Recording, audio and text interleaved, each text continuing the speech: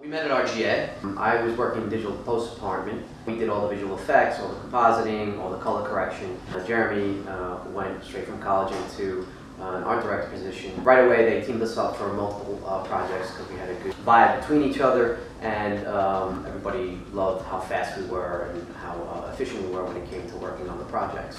So we got to do a lot of movie titles. We worked on a ton of commercials, some broadcast work. We did a lot of shooting.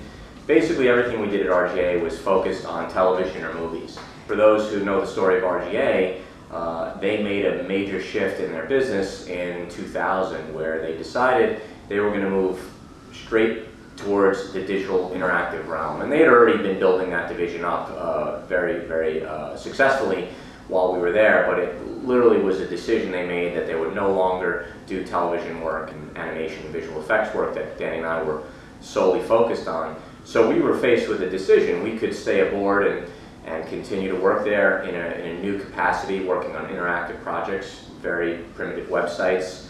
Again, this is 16, 17 years ago. Or we're welcome to take this opportunity to transition to the outside world. And I took that door.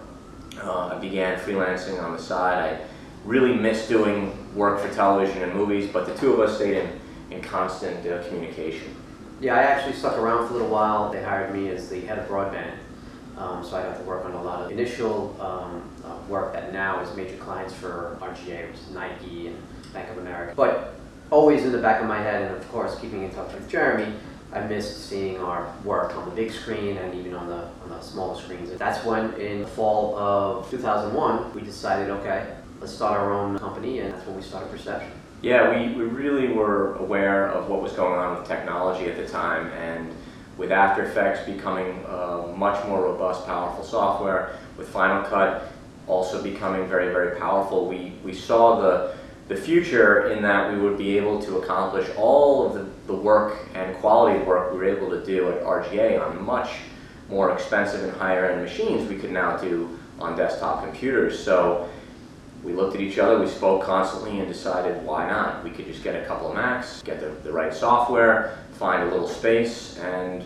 really launch a motion graphics and visual effects studio. We were both in 100% agreement, and again, it was all kind of heading towards 9/11 when we pretty much signed the incorporation documents, but at that point there was no turning back. It was full steam ahead.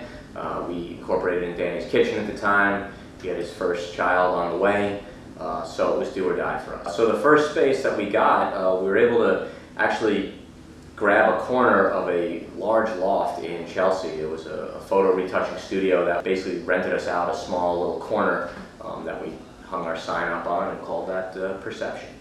Of course, starting off, we had to wear many hats. We had to paint the walls, repair the ceiling, things like that. Electric, hung lights. Hung lights, did everything pretty much ourselves. We had to do because we're starting a company and we didn't really have any projects. And that's when we started really concentrating on, getting our reel together and things like that. But after we were done painting, we were open for business.